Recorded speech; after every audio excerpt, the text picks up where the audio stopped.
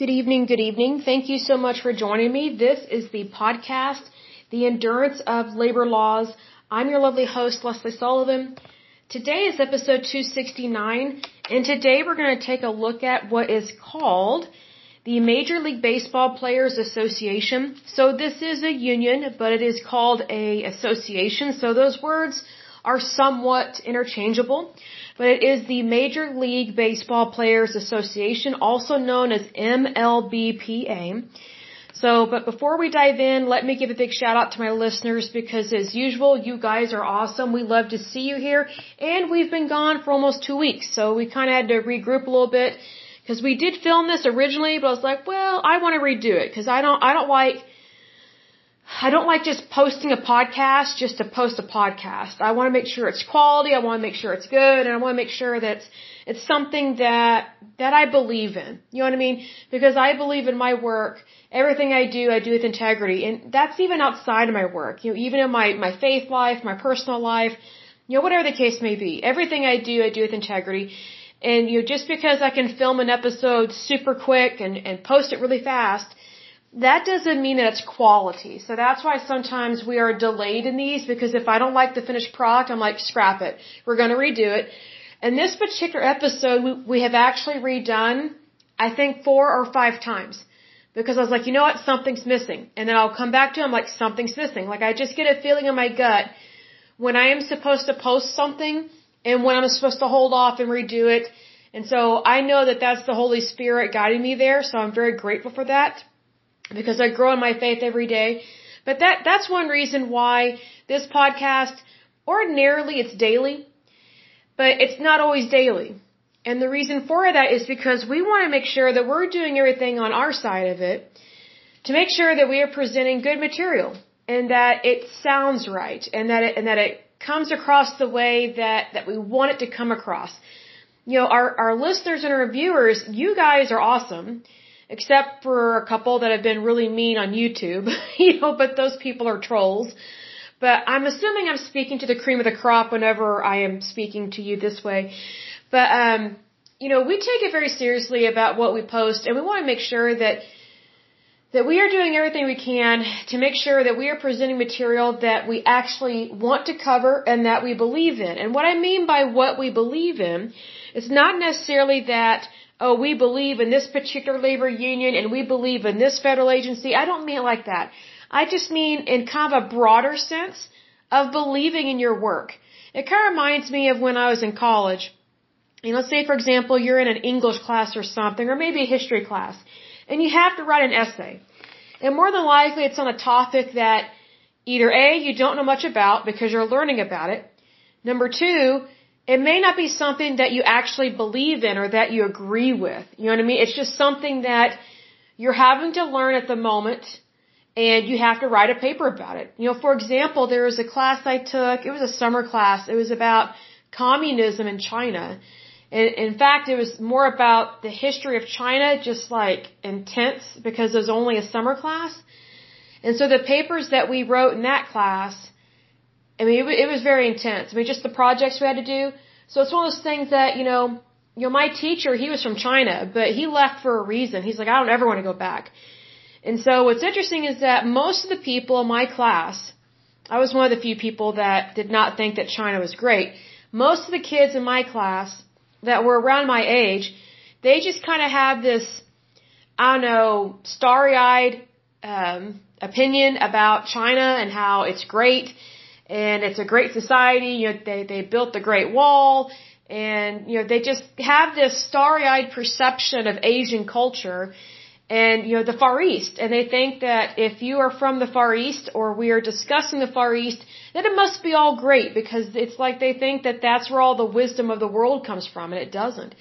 So what's interesting is that the professor that we had, he showed us a couple films that portrayed the actual truth about communist China and how far back basically their human rights violations go. And it goes back far beyond or further back than when communism took over China, because what was really interesting is that so many of the kids in my class, they were just shocked at how awful China has been to its people for like thousands of years. my personal opinion, just from what I gathered from that class, and mind you, it was just a snippet of a culture and just of a time frame, but my personal opinion is that China was a lot better off when it had an emperor, as opposed to being communist, or they've never really been fascist, but they've never really had true freedom except when they had an emperor. And even then, it was crazy. It was nothing like the kind of freedoms that we have today. Because China, what you have to remember is that China has never had a true democracy or true capitalism. It's fake. It's absolutely fake. I do think their fake culture and their fake economy is way worse under communism as opposed to when they had an emperor. But it's kind of those things, kind of reminds me of Russia, where their people basically got rid of their emperor and their family, or families I should say, and what did they replace it with? Basically communism. So you have to be careful about those things, because just because you don't like your leader, that doesn't mean that you should get rid of them. Especially if the alternative is something way worse. So just FYI, be aware of that, but it's just one of those things that whenever we're talking about these different topics, it's not always because we absolutely agree with every little thing. I mean, it's kind of like, I've talked about when I started this podcast. I have to admit that when I first started this podcast, I had a way more positive opinion of labor unions before I actually started researching them. Because I honestly thought that they care about the workers in the same way that I care about workers and how I view workers' rights. Come to find out, we are direct opposites. And so it's one of those things that knowledge really is power. Because knowledge opens your mind to what you truly believe in. Even though you may not have been aware of the material or the subject matter, you know in your heart what you believe in and what you desire, and you know what is right and you know what is wrong. So it's for that reason that we pick topics that sometimes are a little painful. And this one is a little painful because it's, ordinarily I love baseball. It's one of my favorite sports. I absolutely love going to baseball games. It's just that whenever I read about this association and you realize, how crooked it is, and how this association and the previous labor unions, they were started by fascists, even within baseball. And that's really sad. But what you need to remember is that so many of these, I'm trying to think of the best way to describe this. So many of these associations were founded towards the turn of the century. Around the turn of the century, we had quite a few fascists that immigrated here to the United States, and fascism was growing very much so here in the United States post-industrial revolution. And so you had a lot of people that were upset at their boss or the company that they worked for, and sometimes they were rightfully irritated, other times not. But, you can be irritated and mad, but it's your decision making that's extremely relevant, because it determines your fate as well as others. What disappoints me about the United States in terms of our history a little bit, it's very rare that I'm disappointed in the United States because it's my homeland, it's my country.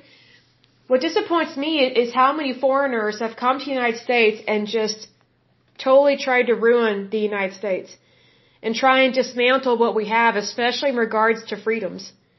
And that's what these fascists have done. And what's really sad is that so many of these fascists consider themselves to be great, amazing Americans, and they're not. Just because someone says they love you doesn't mean they really love you. Just because someone says they like you does not mean they actually like you. Just because someone says they agree with you does not mean they agree with you. Just because someone, says they appreciate your work, that doesn't mean they actually appreciate your work. And here's another thing. Just because someone says they care about the United States or they love the United States, that doesn't mean that they actually do, because again, the proof is in the pudding. And so that's why we go through all these different organizations and labor unions and trade unions, is to really identify the good, the bad, the ugly. And I think it's important to realize what exactly are these organizations and what is their background. And so when I was researching the Major League Baseball Players Association, initially I was just going to talk about that.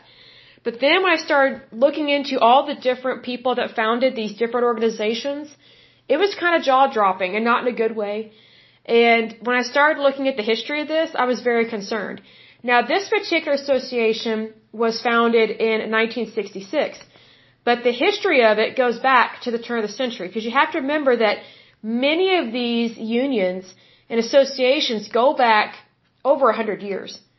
It's just that they changed their name, or maybe the previous union or association was dismantled because they couldn't get enough traction to really get what they wanted. So they typically had to change their name. So this particular episode is going to be primarily about Major League Baseball Players Association, which is a union.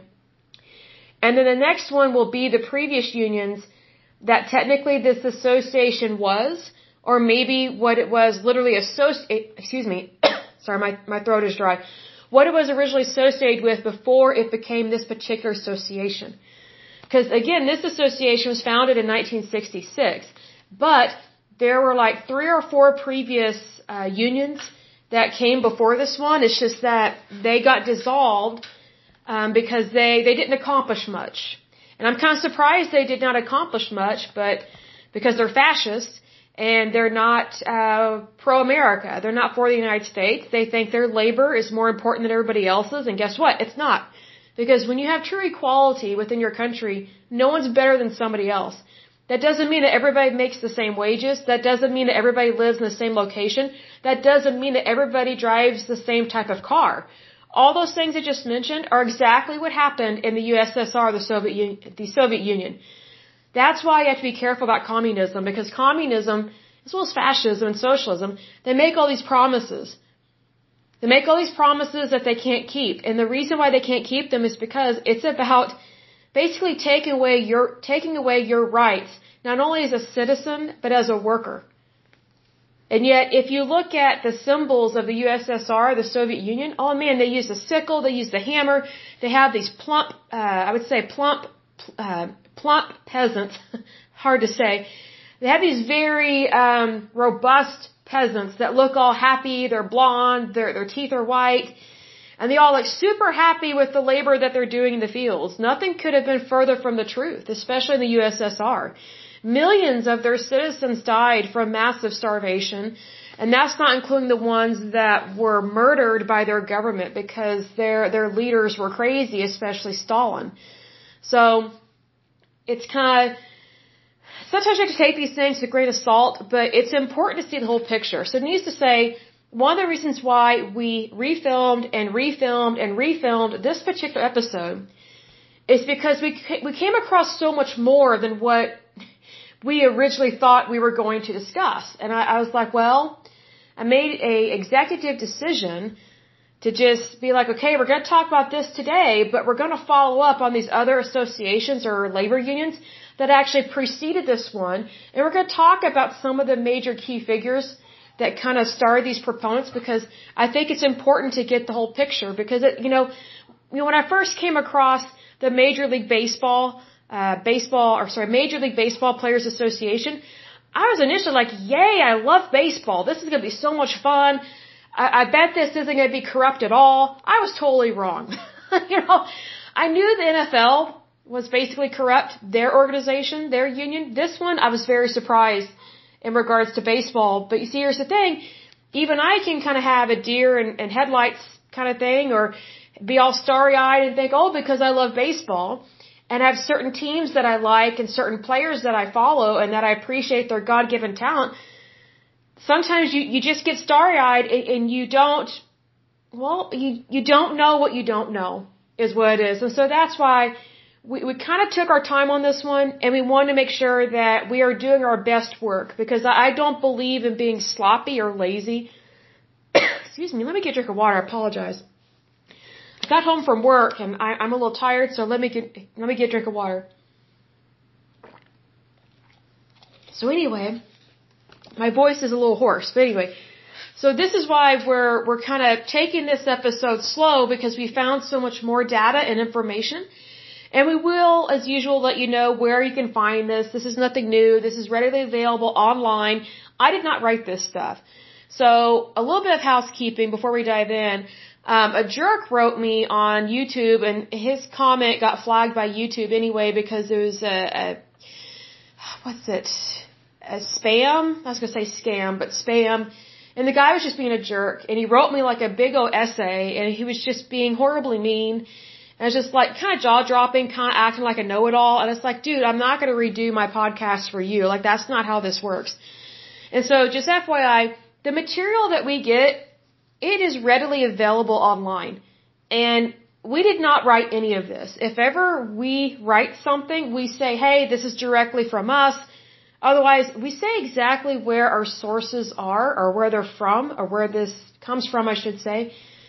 And so it just really, I know the guy is a scammer, and he's a troll, and he needs a new hobby. But I just want to be very clear that this is a show that is entertainment driven, but it is more documentary based. It's more informative based or information based. So is it perfect with its facts? No. I can't think of anything that is perfectly factual. I mean, even the news like CNN or Fox News or MSNBC, even they make mistakes. And I'm not excusing it. I'm just saying that there is a clear difference between writing a research article and then just presenting material. This is not a research project that we're working on. This is just material that, I happen to have a passion for because I very much believe in workers' rights. And so the material that we find, it's just that. It's what we find. Like, I didn't write any of this. My show is copyrighted to me because of the things I talk about. Because this is more opinionated. It's more commentary. So this is copyright for my podcast. But the material that I'm reading from, anybody can get a hold of it. Anybody can read it. Anybody can form an opinion about. So this show is not like an encyclopedia. We are not a research project. That is not the purpose of this show. This show is specifically to put a spotlight on different things that affect workers' rights and our labor and our wages.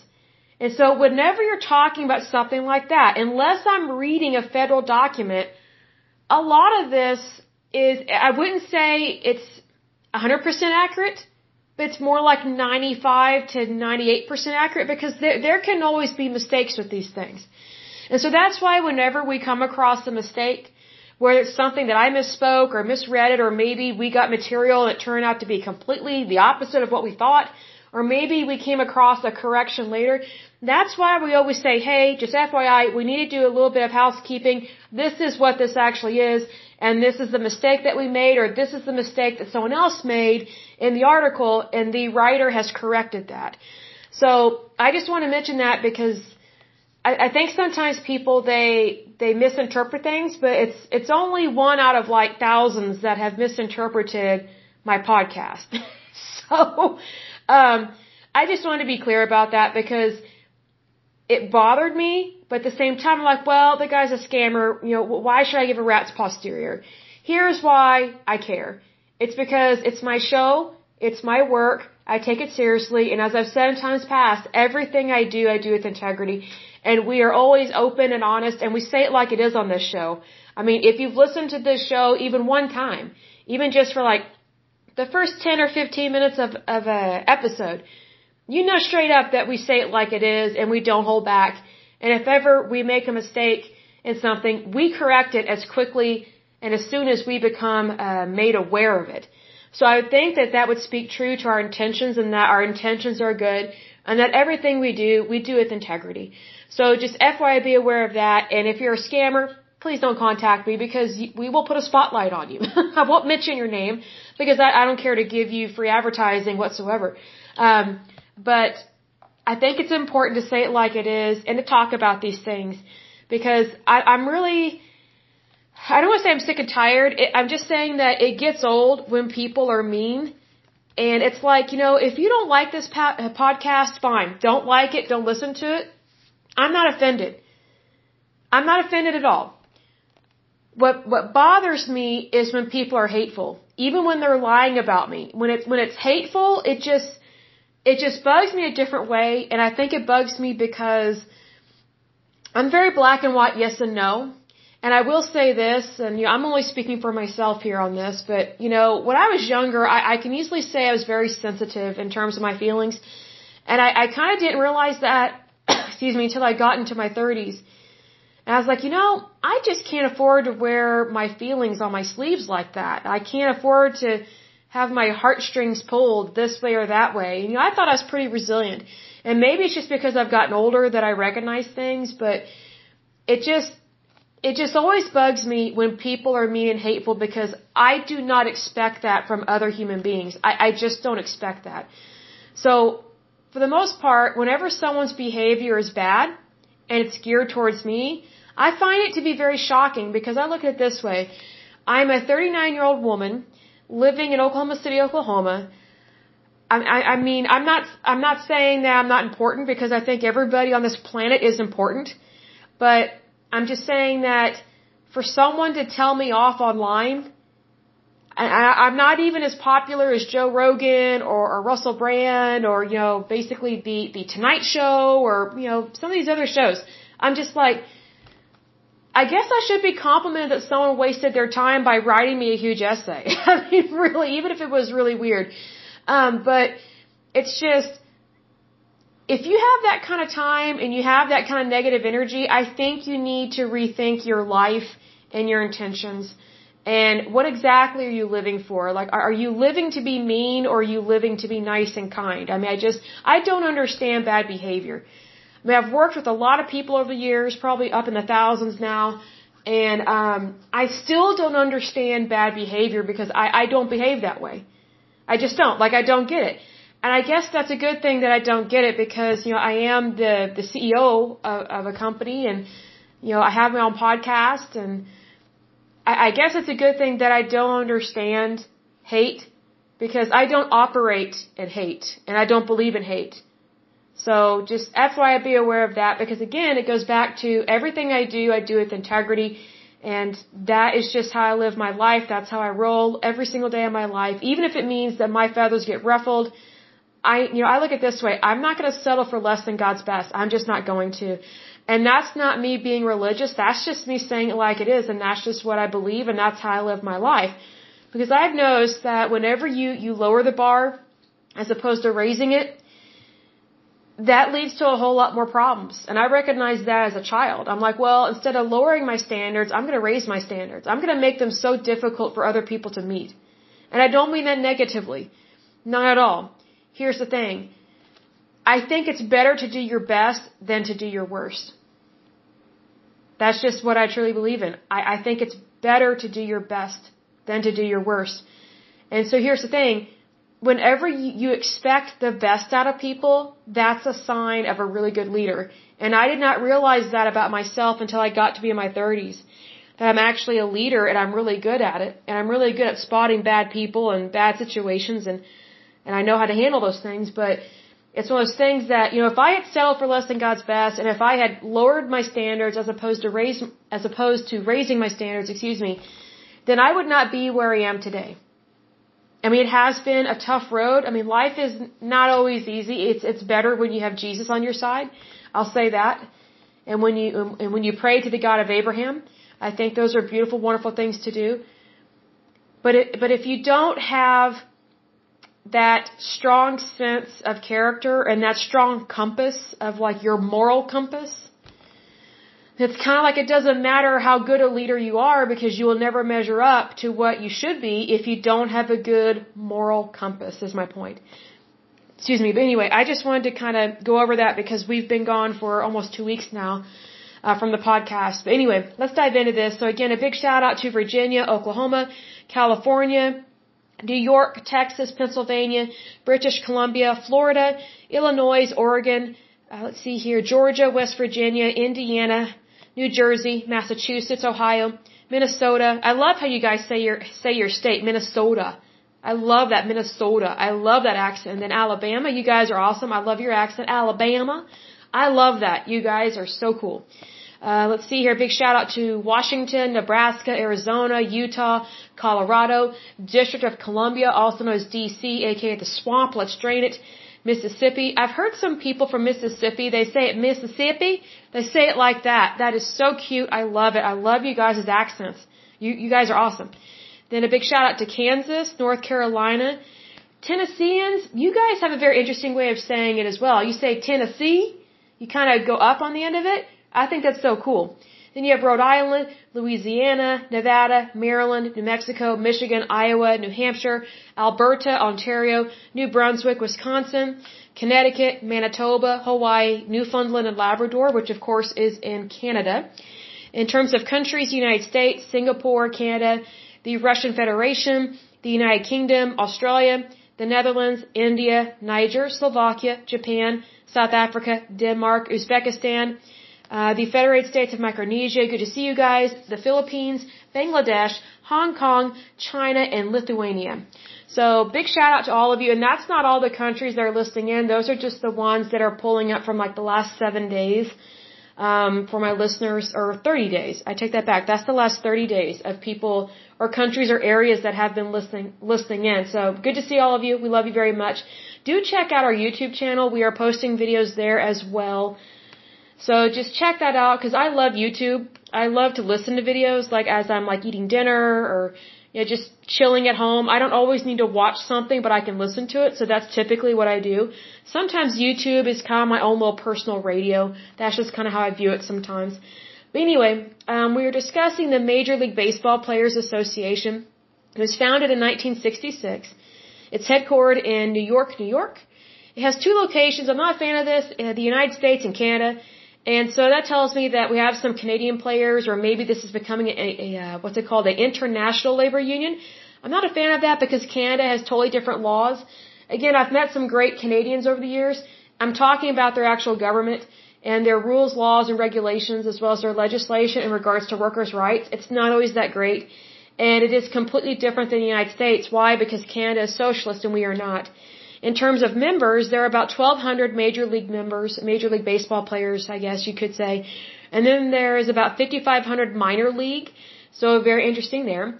But it says, oh, by the way, I'm reading from Wikipedia, and this has several different sources. So there's about 28 different references.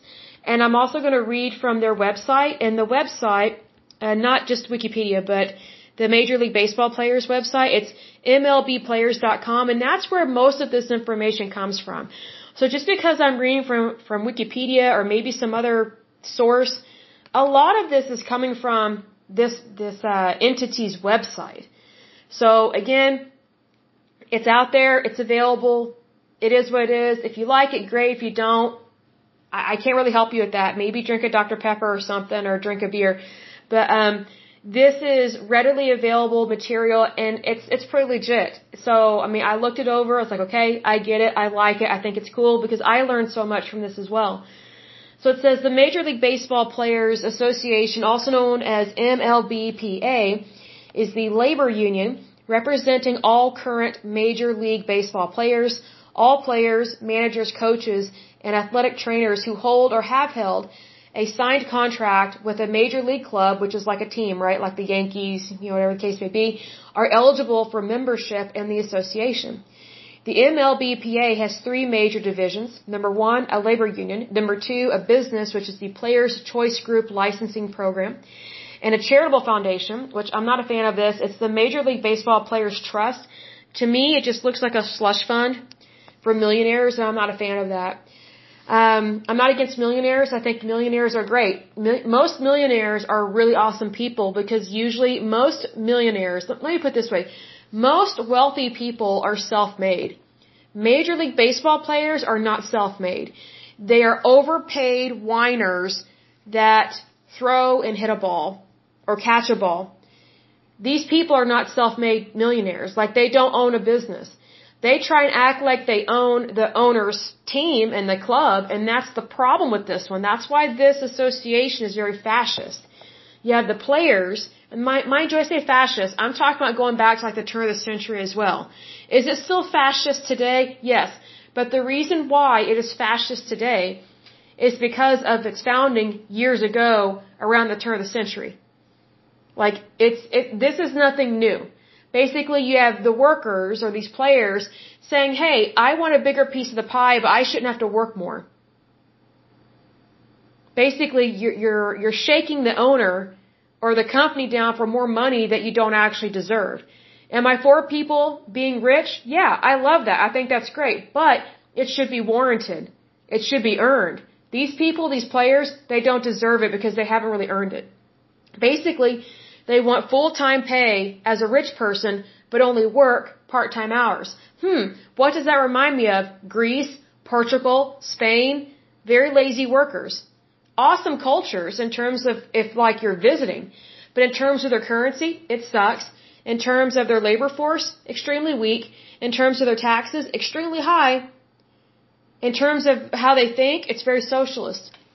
So that's why there are problems with this. The MLBPA primarily serves as a collective bargaining representative for all Major League Baseball players, as well as playing significant roles in MLB-related business and nonprofit affairs. Basically, the photo ops that say, hey, we care about community, but they really don't because they just want your money in terms of when you buy a baseball ticket. So be aware of that. Or the paraphernalia like the shirt, the baseball hat, whatever the case may be. It says on August 28th, 2022, the MLBPA publicly launched a campaign to help minor league baseball players unionize. I'm not a fan of that at all. You have more people whining and complaining about something that they don't even own. On September 9th, 2022, MLB voluntarily recognized the MLBPA as the union for over 5,500 minor league baseball players playing rookie ball to AAA. I'm not a fan of that. Like they're not even Major League Baseball players and yet they're unionizing. Come on now. That's basically they want the money. They want the money. They want to be millionaires. Who doesn't? But I mean, you have to earn that. It has to be justified. I mean, otherwise, just go out and win the lottery, which I'm all for that. If you want to win the lottery, by all means do so, but don't make the rest of us suffer for it. You know what I mean? Basically, what these baseball players are doing is they're raising the price of tickets and basically raising the price of the franchise. And that would be like if people that played the lottery wanted to take the lottery away from the states, but yet they're raising the prices. So that basically average everyday people cannot afford a lottery ticket. That's what these players are doing whenever they become unionized. They're raising the cost of goods, but yet they're not providing more goods, at least ones that would be worthy of like $1,000 ticket or something. Hold on, let me get a drink of water. Okay, so talking about the Players' Choice Group licensing, it says the MLBPA's Players' Choice Group licensing program utilizes collective marketing to assist licensees and sponsors who want to associate their brands and products with that of major league players, teams, and coaches. I'm not surprised by that.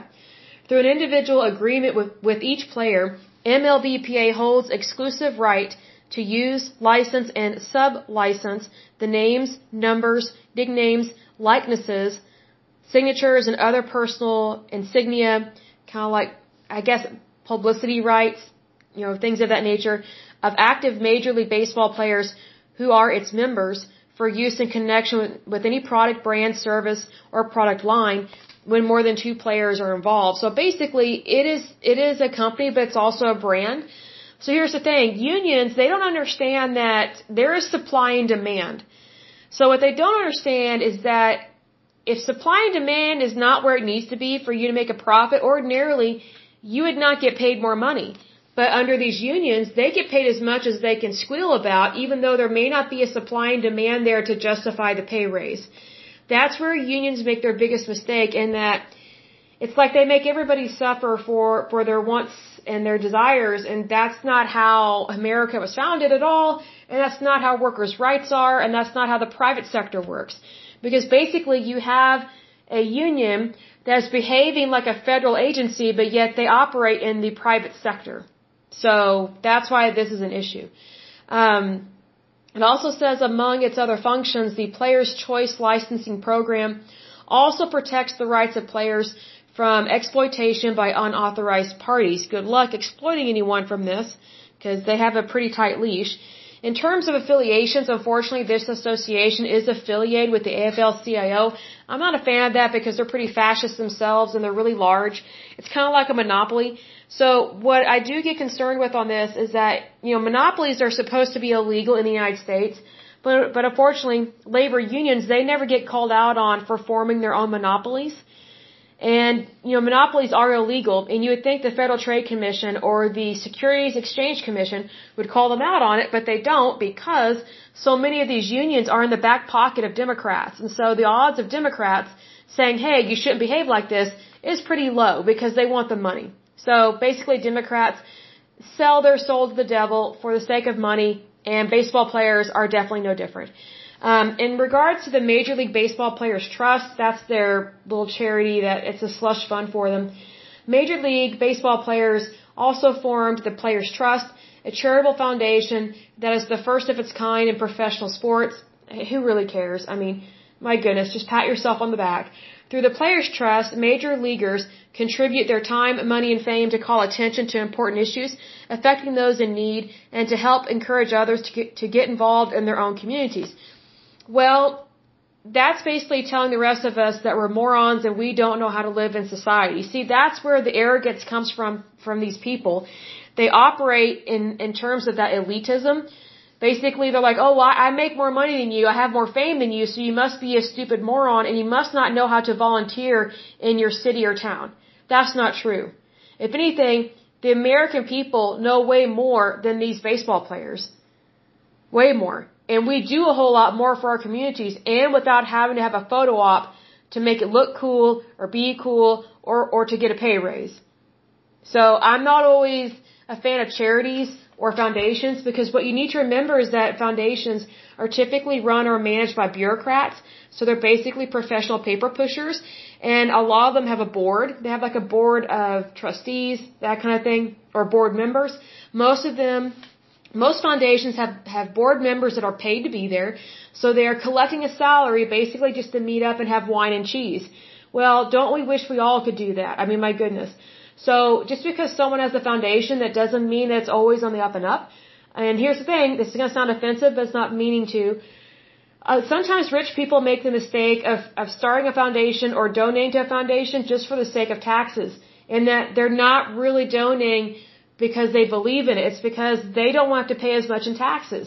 Well, that's cheating the federal government and the American people out of tax dollars that should have been paid. Now, here's the thing. I'm not against rich people. In fact, rich people, most of them are pretty cool, and most of them pay the bulk of taxes in this country. But what sucks is whenever they get involved with a charity or a foundation, particularly these foundations, like the Clinton Foundation, things like that, and, we will go through all these different foundations because so many of them are corrupt and evil and they're not really there for what you think they're supposed to be there for. It's really weird. But anyway, so many of these foundations, they're just a personal slush fund. And so it's like because they get the photo op, people fall for whatever they say. And it's like, no, you need to question those things. You need to question it. But moving on, it says many programs, including buses for baseball, city clinics, medicines for humanity, my hick accent every once in a while comes out. I almost said humanity. It's humanity. Sorry. Wow. I'm from a small town initially, but I'm living in Oklahoma City, so my accent is slowly fading, and I'm thankful for that. The Players' Choice Awards, Volunteers of America, and MLB Players STEM League are funded through the foundation. I would just say follow the money. It's probably not always going where you think. There's another thing they have that's called Action Team. In 2003, the Major League Baseball Players Trust and Volunteers of America created the Action Team National Youth Volunteer Program to recruit and train high school students to become volunteers in their communities. Well, young people don't really need help becoming volunteers. If anything, young people already have that natural desire to do so. So it's kind of like, I think it's just one more way for this group of people to get more of your money. It's like, oh, supposedly young people don't know what they're doing. Actually, young people are just miniature adults. They just haven't grown up yet. I know from being, super young at one point in time, I already knew how to volunteer and I just went out and did it. I didn't need someone to teach me or coach me, or I didn't need someone's permission. Unless it's like, you're helping with little children or things like that, then of course you would need permission. But I'm just saying that young people, they are more likely to help than older people. That's my point. Because typically older people, they tend to be bitter. Well, either bitter or busy or both. So that's just kind of how it is. Then you move on to this last part. I'm not a fan of this at all. It says Players' Choice Awards. This thing's a crock. It says the Players' Choice Awards is an award ceremony held to recognize each season's best performers as chosen by the players themselves. So basically they just pat each other on the back and they just vote for each other. Wow. It's like a frat house. It says each Players' Choice Awards winner designates the charity of his choice to receive a grant from the players' trust. So again, more slush money. So follow the money, folks. In terms of a little bit of history, now some of these are the organizations that we're going to discuss in future episodes, because this organization, the Major League Baseball Players Association, is not the original one. But the idea and the concept of a union or a association for baseball players goes back, like I said, to the turn of the century, mostly founded by fascists or influenced by fascism, which is really sad and it sucks, especially for the United States because we're not fascists. Never have been, never will be. But it says the MLBPA was not the first attempt to unionize baseball players.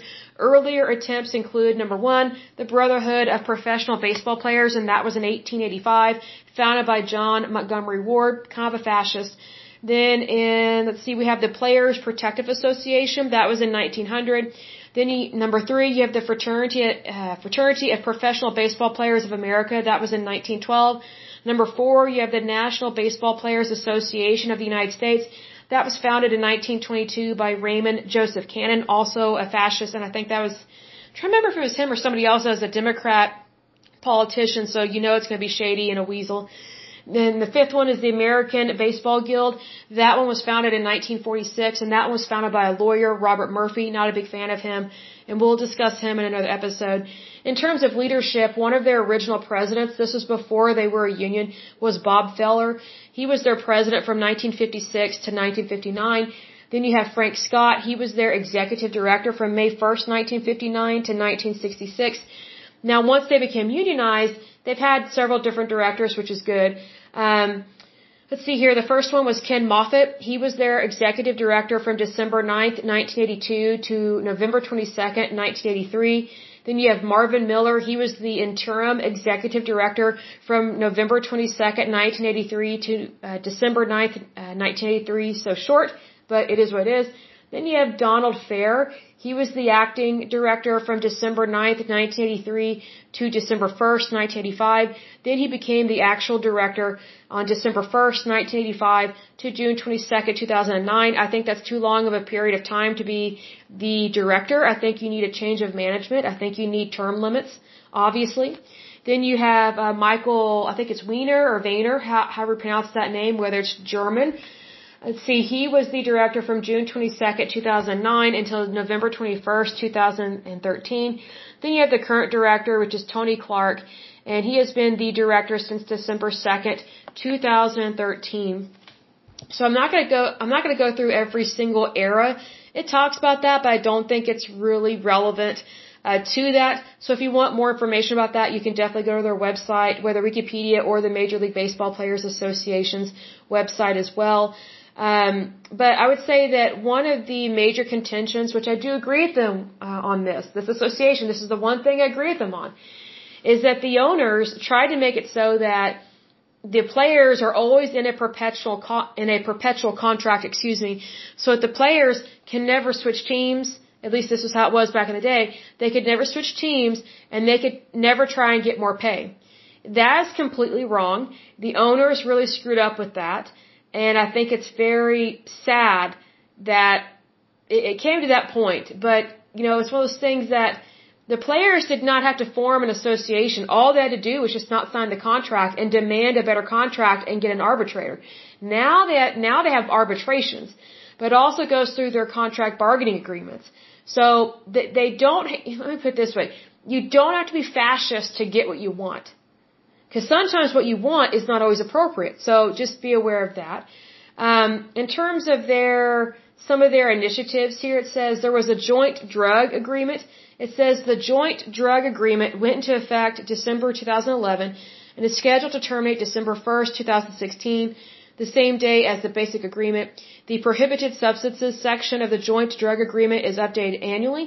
So I kind of find it interesting that they have this kind of issue because they've been doing steroids for a long time. So many of the baseball players that they look like they have a great record or they're super talented. Many of them were steroided up, especially from the 80s and 90s and 2000s. So many of their records are false and they're lies. So not a fan of that. I think that if you cannot perform in the way that you should or the way that you used to, maybe that's a hint you need to do something else with your life and not get steroided up. So, I don't like liars and cheaters, and using steroids is lying and cheating unless you are, suppressing the immune system because your immune system is overreacting. We're talking about different steroids here. The steroids we're talking about are those that greatly inflate your muscles to an extent that you could not naturally get that large on your own, is the thing. Then they have a domestic violence policy.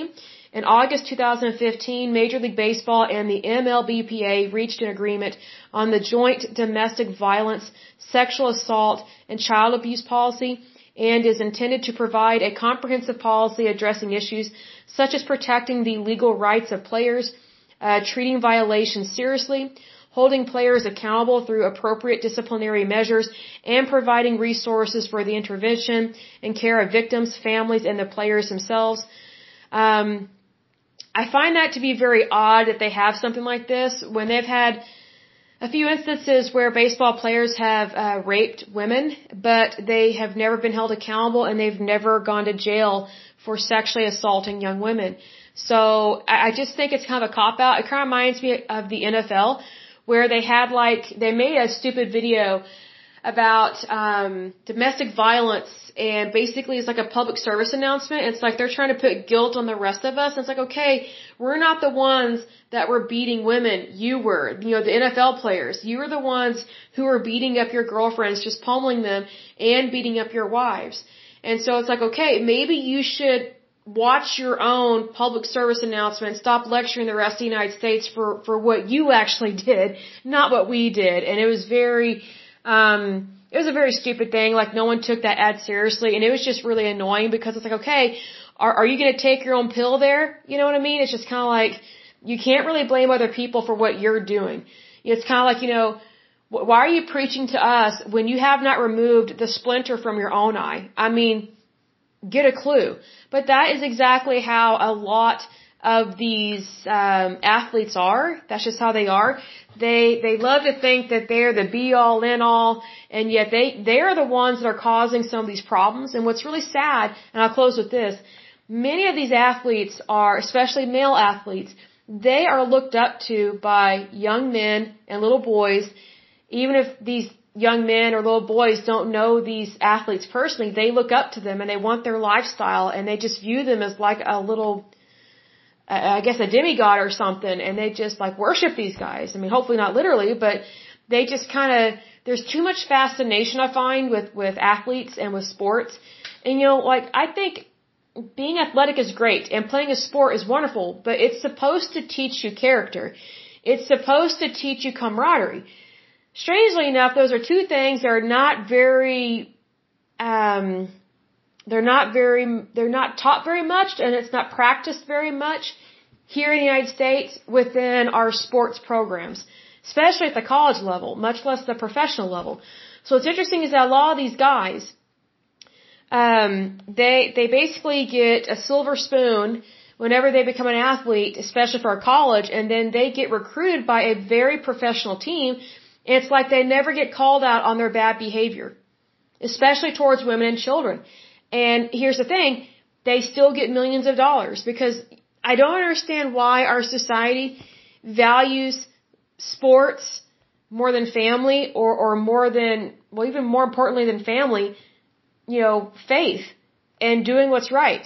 Being a gentleman and being a good citizen, being a good provider, being a man. There's so many guys, I don't mean to be overly blunt, but there's so many guys, they think that just by getting laid, and excuse my language, but they think that by getting laid, that makes them a man.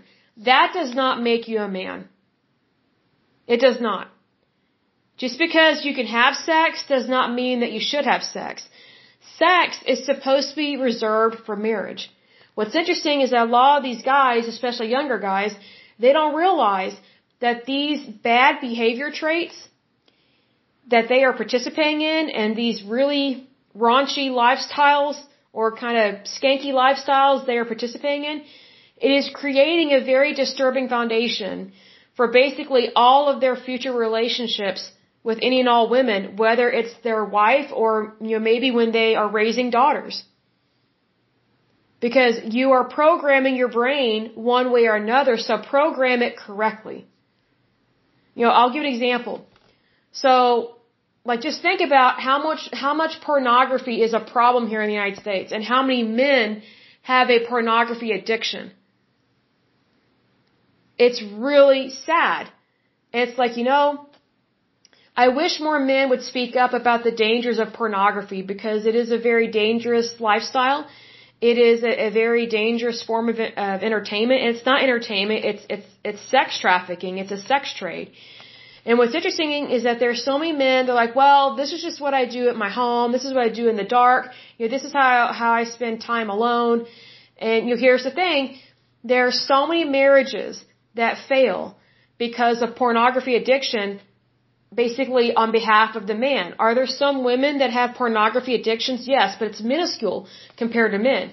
And what really sucks about pornography, and I've heard this from both men and women, that whenever you get involved in pornography, the real sex that you're having, let me rephrase that, the real sex that you are having or lovemaking or procreation that you are participating in, it's never enough because you have an addiction. So you are constantly comparing the person that you're supposed to be in love with, hopefully your spouse, you're constantly comparing them to someone that's not even real in these videos.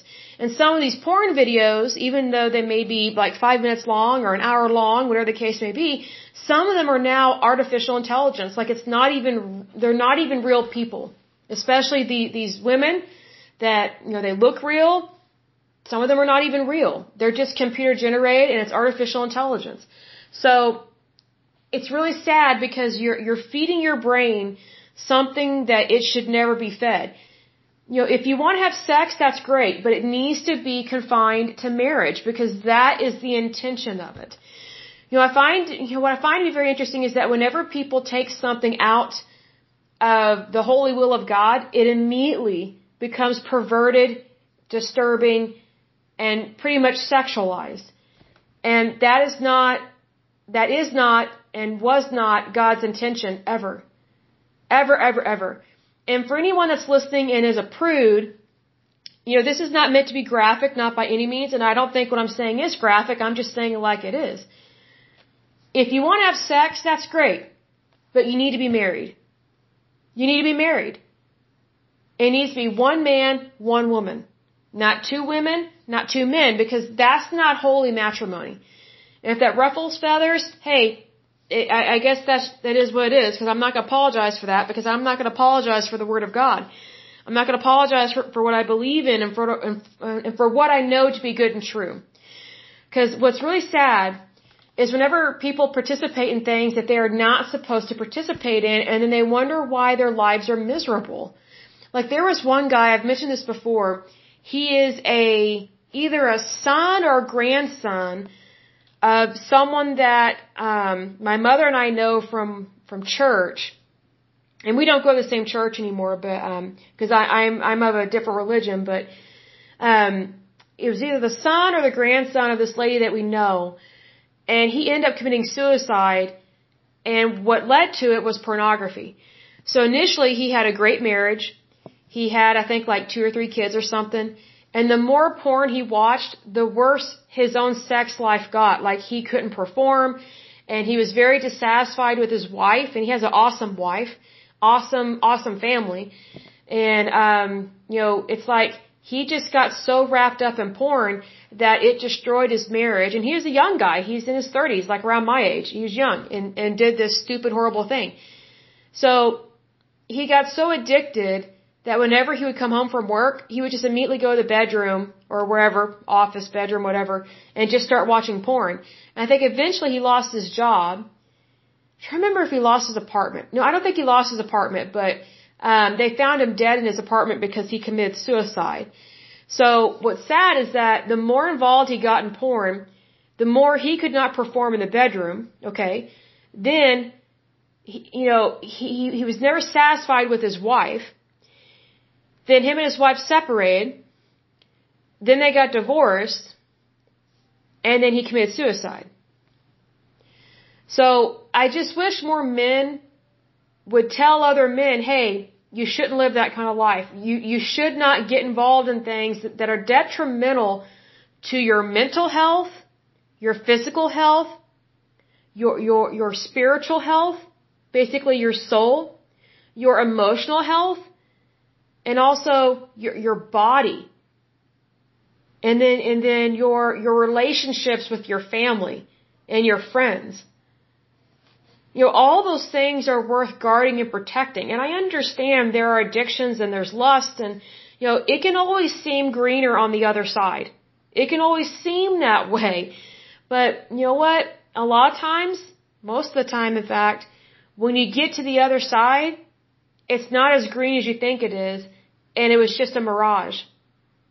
And then by the time you get to the other side because you think it's greener, that's when you've lost everything. And it's really a tragedy when those things happen, but that's what happens whenever you're not guarding and protecting your heart and your mind and your soul. And that is a battle that takes place every day. It's not something that's just for the young or just for the old. It can happen anytime, anywhere. It's just how it is. You have to guard and protect your mind, your heart and your soul, and also your thoughts, hence your mind. You need to guard and protect those because they belong to you. They don't belong to anybody else. And if you want to be truly happy, truly successful, and truly have peace in your life, you need to value what you are supposed to guard and protect. And then you need to guard and protect those things that only belong to you and that mean so much to you, so that way you can be a better version of yourself. And so that way you can enjoy your life and not throw it away for anything or anyone. And I say for anything or anyone because sometimes people make the mistake of living their life just for somebody else or living their life just for the event. Like, for example, just living for sports or just living for money. Sports and money are not evil in of themselves. But if you place it above yourself or even worse, above God, then you're making that your God. So, only worship the God of Abraham, which includes the Father, the Son, the Holy Spirit, which of course the Son is Jesus Christ our Lord. But what I'm saying is that when you have your priorities in check and you have them in order, your life will be so much better. You will not feel burdened, and plus here's the thing, the more you resist this bad stuff, the easier your life will get and you won't be as tempted as you were. It takes time, but you can definitely get there.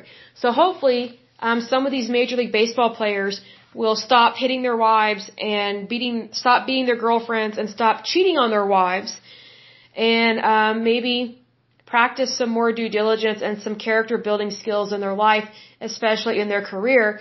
Because what I find to be very interesting with athletes is that they typically focus so much on their career that it's like they're exempt from being a normal human being and from having appropriate normal behavior. And it's like, wow, you totally missed the mark on that. Like, used to, the more successful you were, the greater the responsibility you had to be a person that controlled your mind, your will, your emotions. Because you had, the greater the responsibility, you're supposed to be able to step up to the plate, so to speak, and to be able to handle it. But if you're still acting like some stupid frat guy, but yet you're in your 30s or 40s, you've got some big problems there, and that's very unfortunate because, getting older is supposed to be fun. It's supposed to be a joy. But there are some people, especially athletes, especially men, it's like they always want to be 20 years old. It's like, good luck with that. Do you want to get old and wake up to the fact that, hey, you've become a dirty old man? I don't think so. But sometimes that does happen. Sometimes I've met some dirty old men. Excuse me. And, it always disgusts me because it's like, wow, you totally could have been a gentleman, but you chose not to be one. So to me, that's very unfortunate because I think everybody has the possibility to do great things in their life. It's just they choose not to do so. And I do understand there are circumstances and things that happen, but that's no excuse.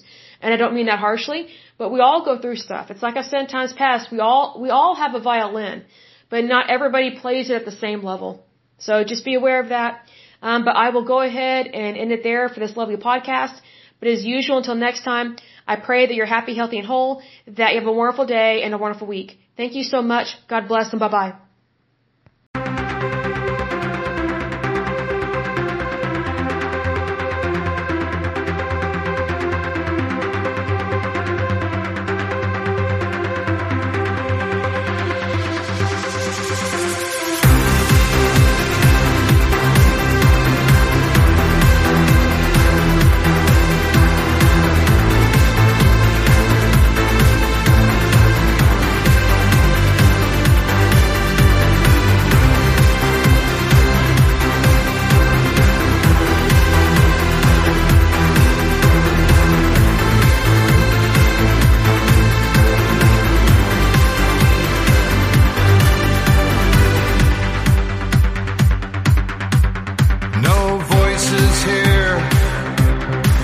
Above a small and fragile sphere, hang on every word, yet no one hears us speak. So it's only left to ask, is change too great a task? From the smallest steps, waves transform the earth.